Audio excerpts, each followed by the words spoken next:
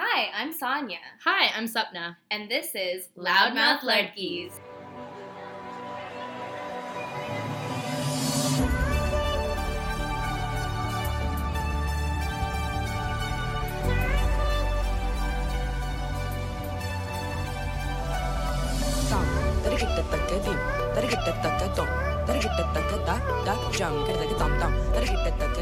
Welcome back, Ladkis.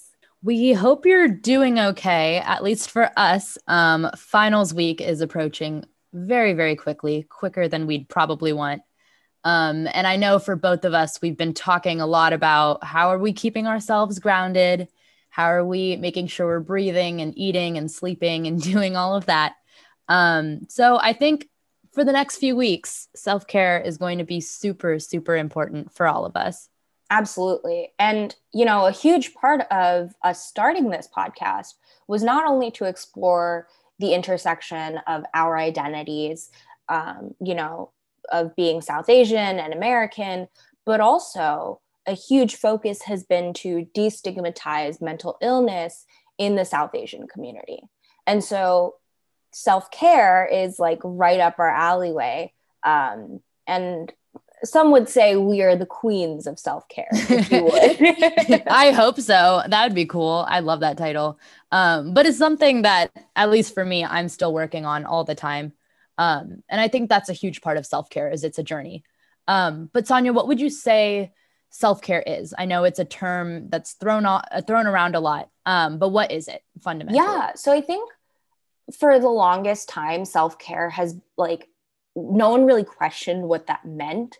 And only recently have we started to see self-care being addressed in different contexts. I'm going to read this quote that I love by Sej Kohli from Brown Girl Therapy. She says, self-care for children of immigrants can look different. It's learning to differentiate between what's good for you and what looks good to others. It's learning that your independence and choices won't actually kill your parents or family members, no matter how much they say it will. And I think that was a really great reminder for me because, in mainstream media, self-care is putting on a face mask and going to the spa. And I am probably the biggest culprit of that. I think I've mentioned this before in the podcast, but I love face masks. They're one of my favorite things in the world. And they are my go-to self-care practice. but self-care goes beyond that. It's not Absolutely. just it's not capitalism is what I'm trying to get at. Yeah, it's not like certain products that you might need, certain this and that. And I think that's what we see a lot is, oh, you want to practice wellness, buy this, this, and this, do this guided meditation that you have to pay $40 for, and this and that. But that's kind of what I've been seeing a lot. But one maybe phrase that really is stuck with me in terms of what self-care is prioritizing wellness, whatever that means to you. And it looks different for every person. And that's the biggest part of it is that self-care doesn't look one way because all of us live different lives. All of us seek comfort in different things. And that's a huge part of what self-care is. And it's also kind of just realizing what needs do you need fulfilled? And that's why self-care looks so different. Like, where are you now? What do you need? What are you missing out on? And how do you balance your life from there? 100%. 100%. And I think another thing that's really important to note is that self-care has existed for a long, long time. It feels relatively new because we've only recently had the vocabulary and the language to talk about it. Right? Mm-hmm. Think about it. Did our parents know the term self-care? No, but that doesn't mean it hasn't existed. Our ancestors practiced self-care for centuries. One of my favorite examples of this is Bhangra. So I am Punjabi. I was born in Punjab. I am a Bhangra dancer through and through. But something that is kind of important to remind myself of is that Bhangra came to because it was a way to, one, celebrate the harvest, and also to take a break from farming. So in between arduous labor and hard days, Punjabi farmers would start doing bhangra, or what is now bhangra. And that's a form of self-care, right? Without even like putting the word self-care to it. Absolutely. Celebrating and taking a break was in the form of dance is self-care.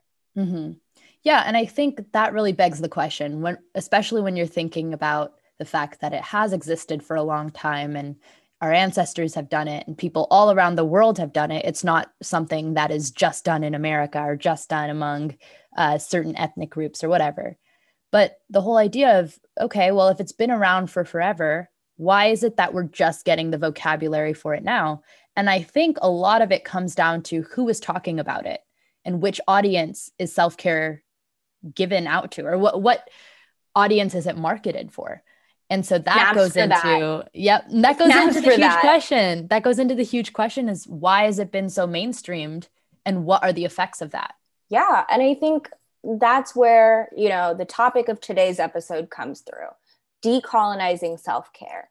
And I want to be clear that we're not using decolonize in as a metaphoric phrase. I'm literally talking about how do we decolonize self-care, because there are so many like ancient South Asian pre-Vedic like practices that are rooted in South Asian culture that have now been commodified and sold back to us by the West. And so that's what I mean by decolonizing self-care, this act of reclamation by South Asian folks. Yeah. And we'll go into this more as the episode goes on, but it is more than just, oh man, they're taking our culture and selling it back to us. But it really goes down to self-care is so important to us to avoid burnout, to keep our mental health in check and this and that. And by commodifying it, by making it super capitalistic and something that you were able to buy in a box, I think that that's important to remember, that as soon as we start watering it down, we lose the very essence of it. So I think that's kind of the message that we're going at, is there are ways to keep our self-care culturally responsive. 100%. So let's start off with, you know, the favorite one that everyone always talks about, just to kind of tease people in. Sapna, let's talk about yoga. Of course. Namaste, right? Am I right? Am I right? Yeah, yoga is something that I think a lot of us recognize has been definitely mainstreamed beyond belief. I know growing up, I never thought it would progress to this point, but especially over the last maybe 10 years or so, super caught the eyes of everyone. And I think a lot of people see it as a way to center themselves or stabilize themselves, which is great. I love that. That's what yoga is for. So it's really cool to see people using it. But it's important to remember that it is rooted in ancient pre-Vedic India. And so many people of the South Asian diaspora have ancestors who've been practicing this. And yoga, for anyone who might not know, is a group of physical, mental, spiritual practices, which did originate in the subcontinent. But yoga is practiced by people of many different faith traditions. So it did root in Hinduism, Buddhism, Jainism. But what does it look like now, Sonia? What do you think when you hear yoga? White people. Exactly. I think of white suburban moms in LA. Just like, I mean, when I think of yoga, unfortunately, and not even just now, but like throughout my life, I thought like it wasn't, to me, I knew it was a South Asian thing. Like I knew that, obviously, right? But then growing up, I never saw it being done by South Asians or being taught by South Asians. And so I see it now as like two-pronged, right? One as like fit yoga, like HIIT classes being taught by Jenny on the Block, like like that's what I see it as. And then the other is like babas in like India who are like doing those really fast breathing techniques. Yeah. Which I know that's not what it is, but like that's what I think of. And it was really difficult for me to come to terms with it because, like, I don't want this conversation to center around appropriation because, like, while it is, for lack of better words, an appropriate conversation to have, um, people have had that conversation. We're not really going to add any value here by Yeah. continuing to talk about that.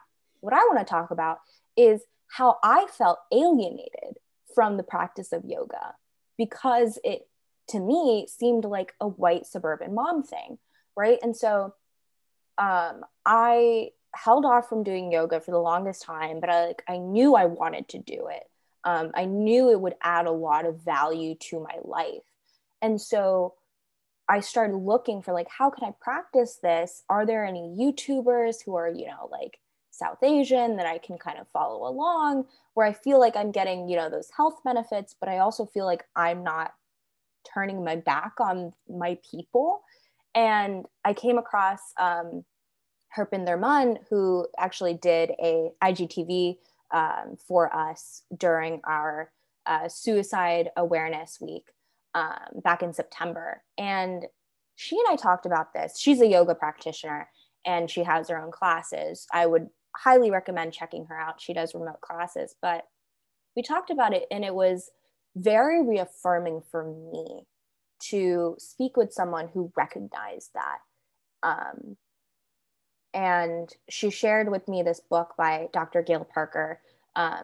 It's called Restorative Yoga for Ethnic and Race-Based and Trauma, right? And so I think it's an interesting conversation to have where, as we gain more information and as we, as South Asians, gain more of a platform, that we really take time to reclaim our practices. And I think that goes into what we're talking about, and what Sonia was saying earlier. And the whole idea is we're not trying to gatekeep, especially when it comes to yoga, because we all know that's something that so many people benefit from.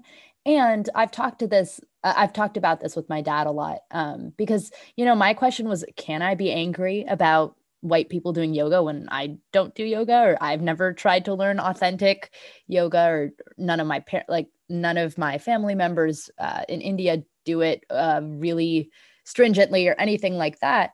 And then he would always bring up this whole concept of globalization. As the world progresses, as the world becomes more connected, there are going to be practices that people from other cultures take and modify and sell. Like, that's just a way that globalization works. And I think it is important to acknowledge that other perspective, because I'm sure many of you listening feel the same way, as in, why is this a problem? Why does this matter? But I think what Sonia's talking about when we're looking at that book by Dr. Gail Parker, Restorative Yoga for Ethnic and Race-Based Trauma, and all of that, is understanding that these self-care practices have very, very real life implications.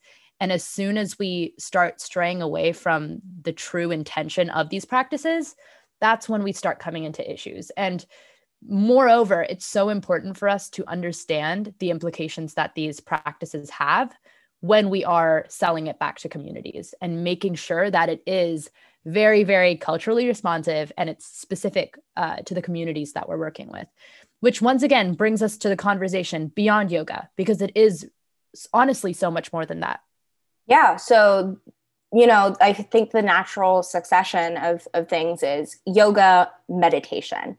And so, speaking of meditation, like meditation, mindfulness and meditation, I'll be using them kind of interchangeably in this episode. They do have some differences, but for this episode, I'll be using them interchangeably. So they are practices that stem from, similar to yoga, from East Asian, South Asian roots, right? Mindfulness, meditation, we see those rooted in Buddhism, Hinduism, Jainism, in pre-Vedic eras, very closely tied to yoga, right? This idea of being present and being with yourself and being present, right? So taking this idea that this is a historically South Asian, East Asian practice, right? Sapna, what do you think of meditation and mindfulness when you think of it today? Yeah. Well, I went to a Catholic high school And my high school and our religion classes, we always did like mindfulness meditations and like coloring and this and that.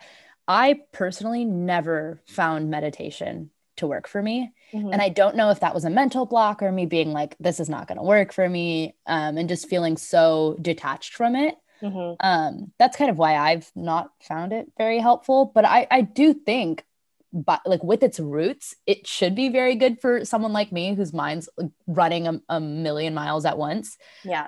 I know it should work for me, but it doesn't. And I think that is part of the cultural disconnect, is it just feels like it's not made for me. Mm-hmm. And it's super white. Like that's exactly how I've always felt about it. Um, Yeah. And so that's super interesting to me and very intriguing to me because, like, you would assume that something like yoga, something like mindfulness, something like meditation that has been created by our ancestors and practiced by our ancestors would be more accessible to people of color, but it's not. So, kind of going back through the history of like how did mindfulness come to be such a huge thing in Western culture? Um, mindfulness and so mindfulness is used as a form of therapy.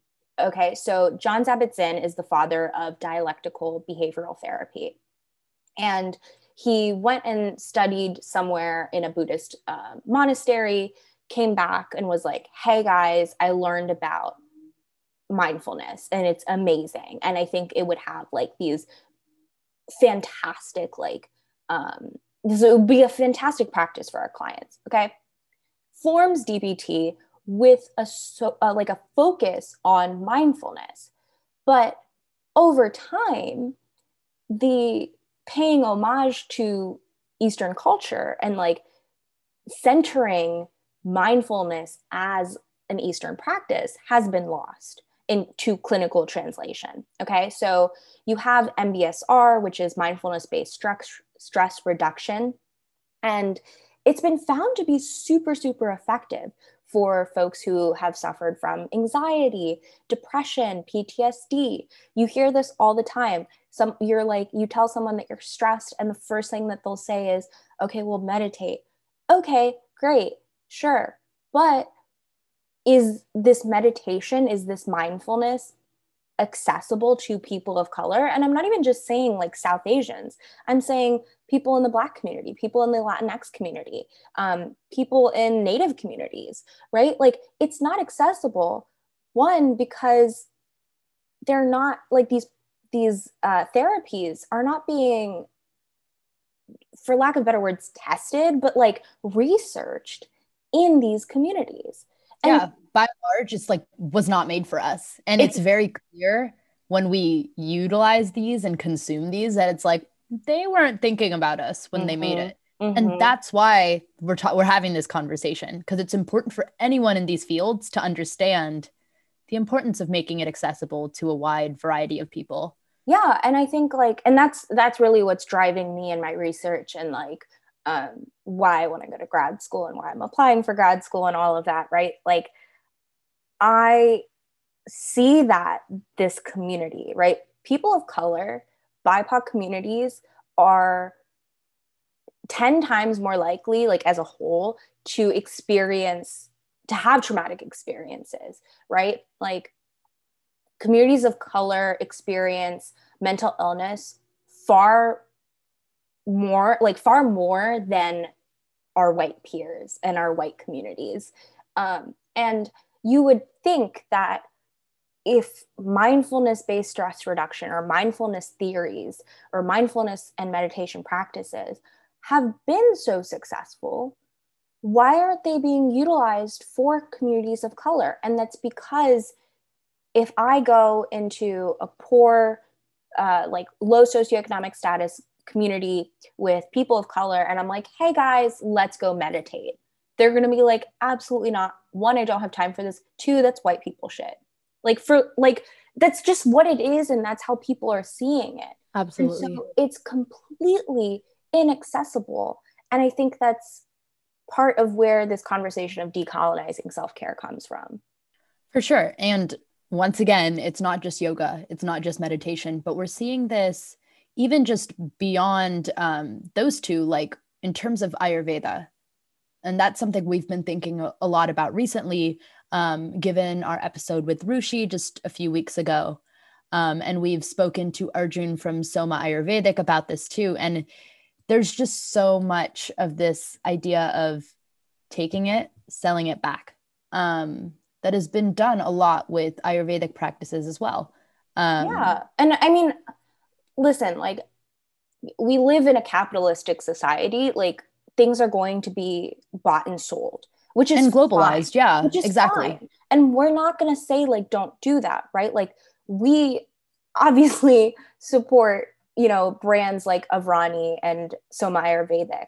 And you could argue, like, hey, they're selling these things. But the idea is that, like, if they're selling it, it's coming from people who, like, truly understand the value of these things. Absolutely. And they know the roots of it. They know the history of it. And then more importantly, they know the communities that would go back and benefit from them. Exactly. And so that's a huge part of it, is just making it specific to the audience. And Yeah. that's why we appreciate these brands so much, that have that as their forefront. Yeah, and so Arjun, from Soma Ayurvedic, we were chatting with him, I want to say about a month ago, when we were doing our giveaway with them.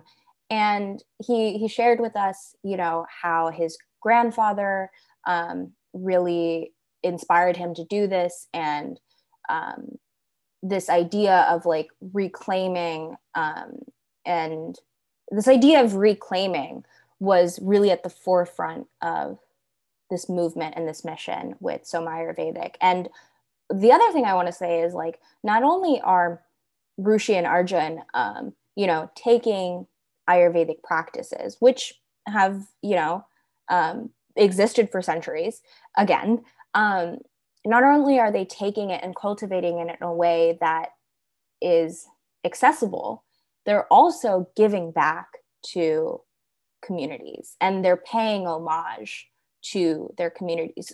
So both literally and figuratively.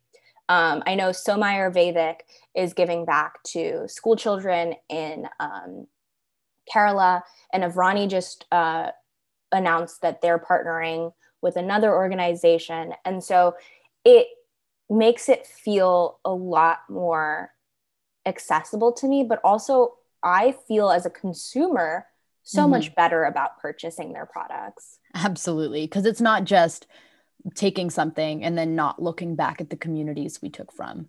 And so Ayurveda, as a lot of you may know, has become a buzzword in the beauty and lifestyle community. And we were speaking with Rushi about this, and it's kind of, we're liking to see it as the next wave after K-beauty.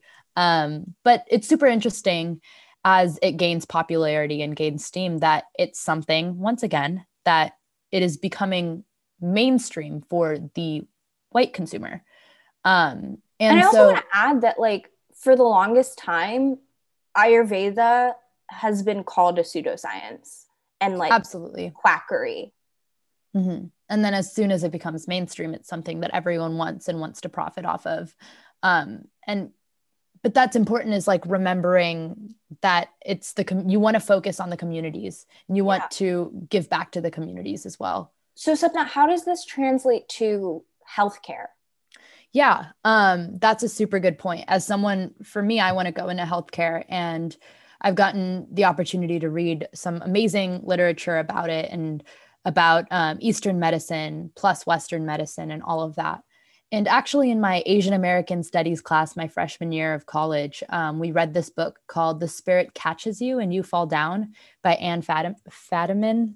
So it's a really, really fascinating book about a Hmong immigrant family in the United States.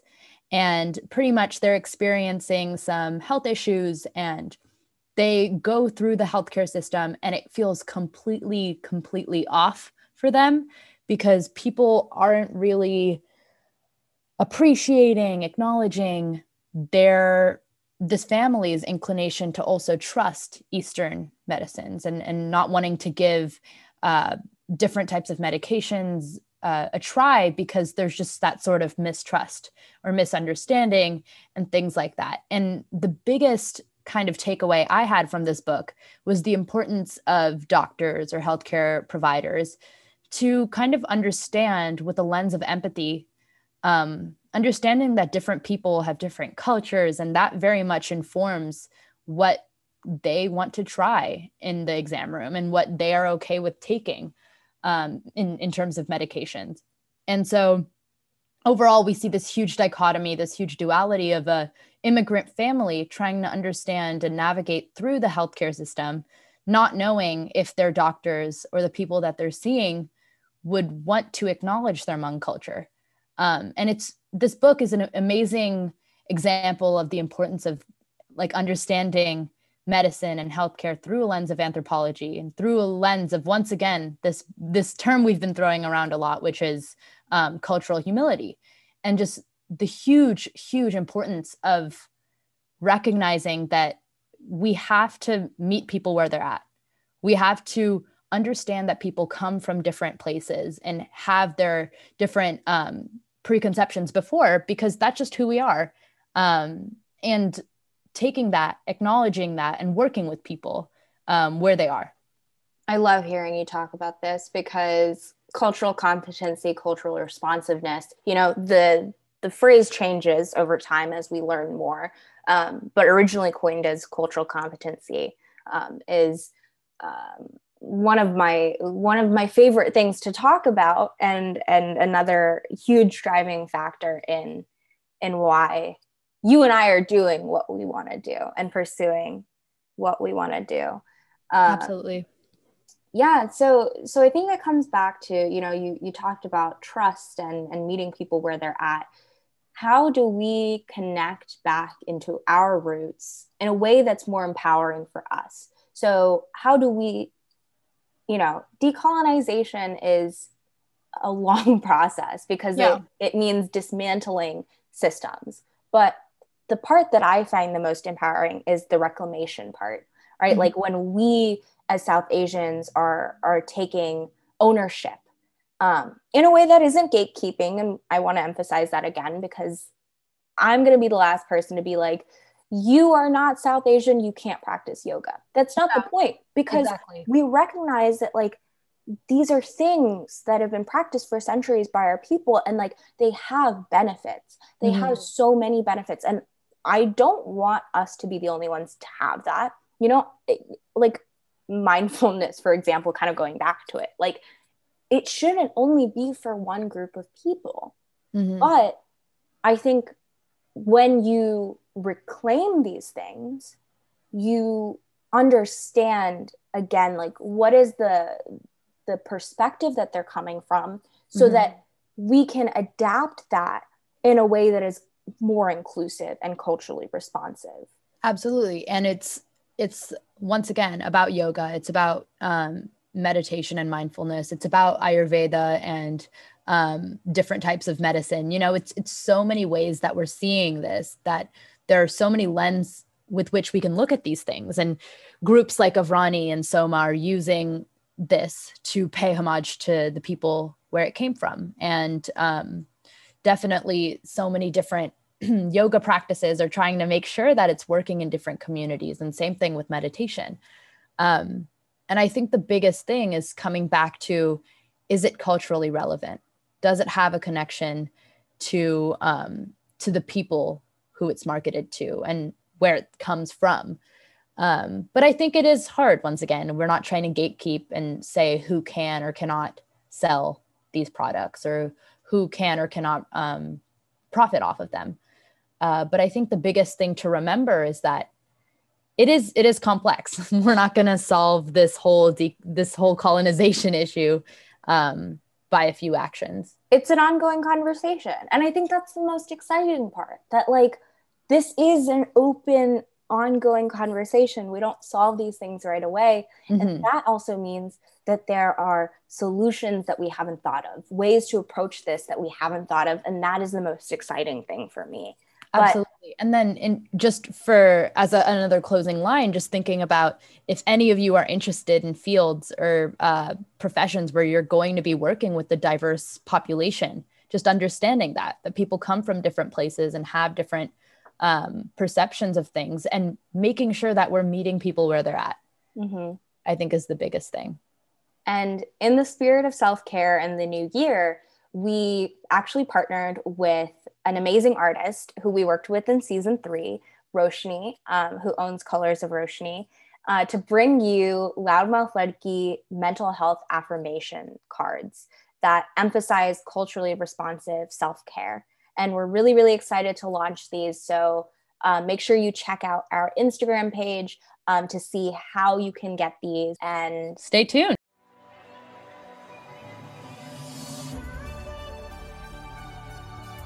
Thank you so much for listening to this week's episode of Loudmouth Ledkis. You can catch us next week on Anchor, Spotify, and Apple Podcasts. A huge shout out to Rishi and Ash from Dewey Apricot for the gorgeous episode artwork this season. Make sure to subscribe and DM or email us your Didi Corner questions, spicy stories, and chai-worthy drama. We'd love to hear your thoughts, and we'll see you next week.